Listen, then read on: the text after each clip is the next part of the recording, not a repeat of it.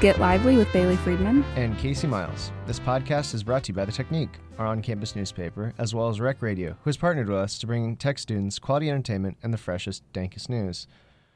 So Bailey, this weekend was the Super Bowl, and it was in Atlanta, unfortunately.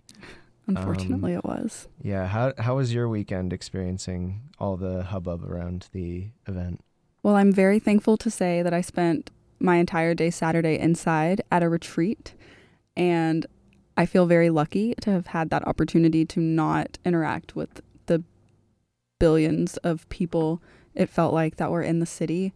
Last night on Battleground, we were actually talking about it a little bit, and Asia said that she sat in traffic to go 1.8 miles for over an hour. So I was very happy with my choice to stay inside that day.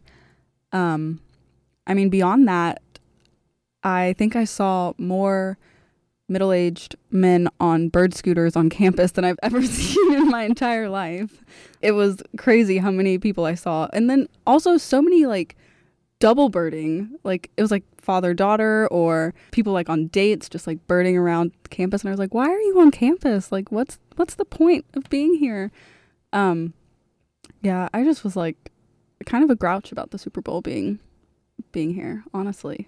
Yeah, I'll agree with that sentiment. I can attest to problems with traffic. I only drove Friday night, but Friday night or part of Friday and Saturday, parts of Ponce and Peachtree were closed because the NFL Honors Awards show was being held in the Fox Theater. Mm-hmm.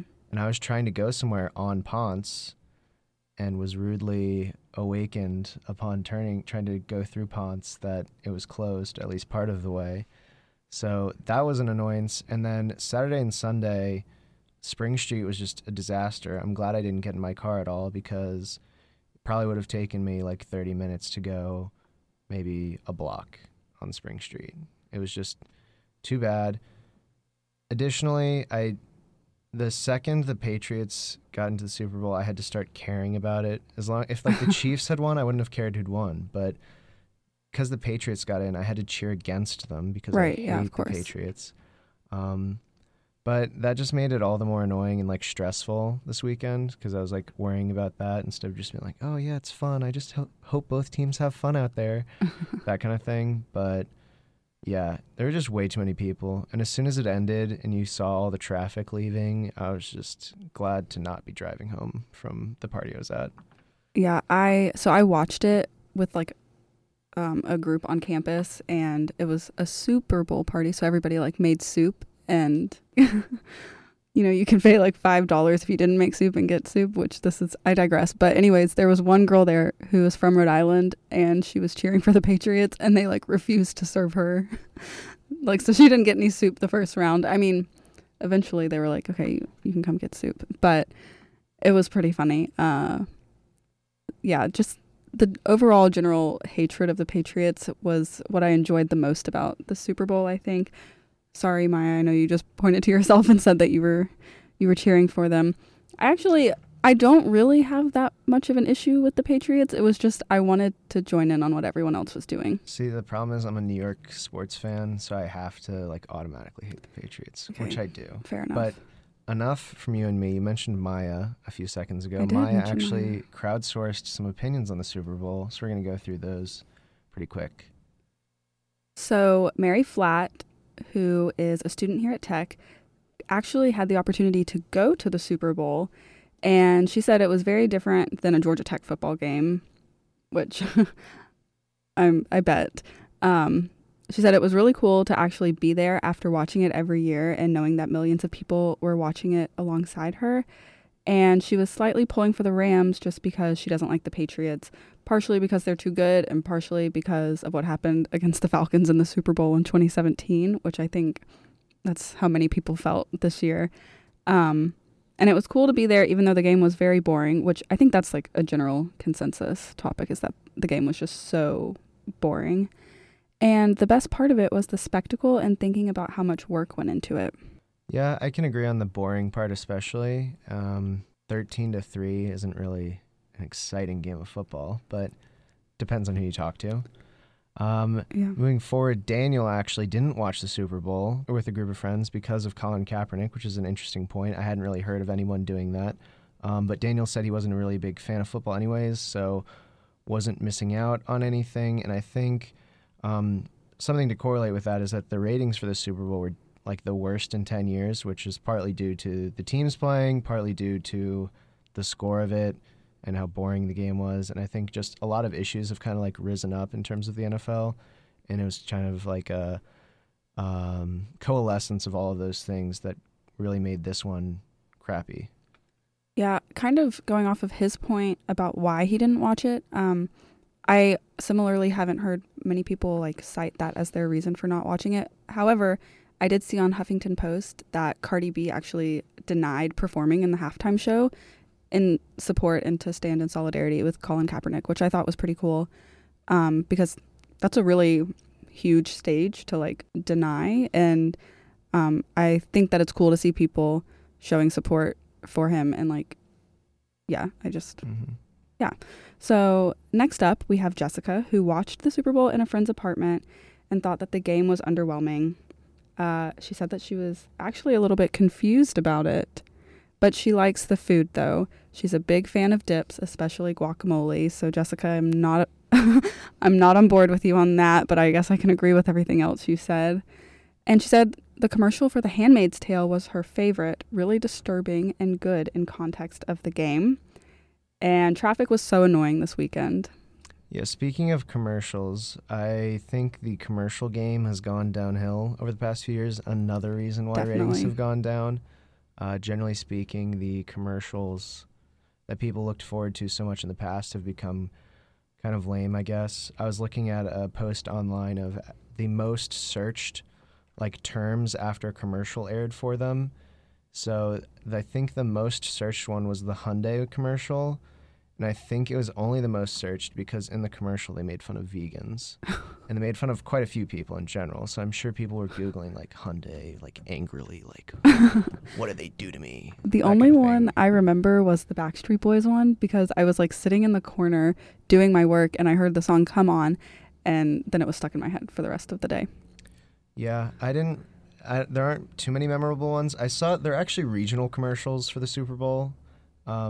I saw one of those after the fact that was pretty funny, but the only one I saw during the Super Bowl that I really liked was the commercial for Bubbly with Michael Bublé and him just crossing out all the Y's and adding an E with an accent mark on the cans. But as I've said earlier, like that used to be like the standard. Like a lot of commercials used to be like that during the Super Bowl where you like got a hearty chuckle out of them, but now it's just like one in every 25 is good and the others are just like, oh, there's no corn syrup in our beer. We have to tell you 25 times because that's totally going to make you drink our beer kind of thing.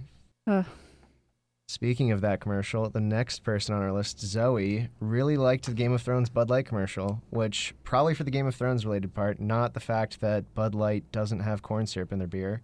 But Zoe also thought that the commercials were bad this year. And usually that they're pretty funny, but they weren't this year. She actually has an interesting point in that she thinks that the Super Bowl commercials are so hyped up that too many companies are trying too hard and trying to make them too deep. So I can kind of agree with that. I think like the pinnacle of good Super Bowl commercials you have to look to is the old Doritos commercials. Yes. Those were good because they had a fan-submitted contest and like a voting on which the funniest one was. So they always had like the creme de la creme of funny commercials, but they obviously had the Backstreet Boys with Chance the Rapper this year. But I think in general, as Zoe said, like it's become too high of expectations and companies are either like not trying to fulfill those expectations or hilariously flopping when they do. Right. Also, another interesting point that Zoe brought up was that she was very upset about the Patriots practicing at Georgia Tech because of how much of an inconvenience it was for students. So she specifically lives in Glen. So she's right there on East Campus, right in the heart of the action going on by the football stadium. And she said she was very annoyed by the sirens and Freshman Hill being closed off. I personally, as a West Campus dweller, am not affected by it, and I had never thought about it, but I can see how that would be very annoying. So, Zoe, I'm very sorry. Yeah, I think just to wrap up, this Super Bowl was kind of a letdown on all fronts in terms of it being in Atlanta, so everybody here was just like annoyed by the sheer amount of people here. The game was boring. The result wasn't what everyone wanted. The majority of people wanted. I'm sure all the Patriots fans out there are super happy, but they can have fun. But another thing that happened this weekend was it got really, really warm, and it's been really warm these past few days. And it was also Groundhog's Day this weekend. I don't remember what happened, but do you? I didn't know that it was Groundhog's Day this weekend. Saturday, I believe. We're waiting for Punxsutawney Phil to be Googled. He did not see his shadow, and he predicted. So, Punxsutawney Phil did not see his shadow, and he predicted an early spring, which, man, he was good this year because it seemed to have come right away. Yeah. It's like 70 outside right now, I think. I don't see it getting too much colder for the rest of the week. I don't really like it. What about you? So I don't mind it. So I'm from Florida, and I really, really would prefer that it was a little bit warmer. I'm just not about all of the frigid temperatures. However, I do think it might be a tiny bit early, and that's because all of my winter clothes are here while my like warm weather clothes are at home, so I'm not fully prepared for it. But beyond that, like, I think the most annoying part about it, and the most annoying part about spring, is like the sporadic rain showers that just like seem to pop up at any random time. And I think about my mom, who is a teacher, and says like, April showers bring May flowers, and it feels like we're getting that in February now. And yeah, I hate it. I really like, tomorrow I think it's supposed to storm, but then also it's just been like raining at different times of the day for like 5 minutes while it's sunny. Yeah, looking at the forecast right now, it looks like for the rest of the week, there's random chances of rain. And then on the weekend, it gets cold again, like 50s. And then next week, it's supposed to rain again all week. Great. So it's just fun times. This is why Atlanta gets almost 50 inches of rainfall per year. So yeah, great experience. Yep. Keep your umbrellas with you, folks, especially if you're walking around campus. So that's all we've got for today. Check out our latest issue of The Technique, published Friday, February 8th. We have a review of Velvet Buzzsaw, a Nobel Prize winner's visit to campus, and a proposal for who can fill the shoes of Ben Lammers. Tune in next week for some more fresh, dank news. Thanks for hanging out with us this week. If you have opinions about current events, let us know by tweeting us at NeekPod or emailing us at podcast@neek.net. If you're interested in writing for The Technique or sending a letter to the editor, email us at opinions@neek.net. To support The Technique, pick up a fresh copy of our newspaper every Friday and tune in to Rec Radio at 91.1 FM. To hear more news, tune in on Mondays at 6 p.m. for Battleground. Thanks for listening. See you next time.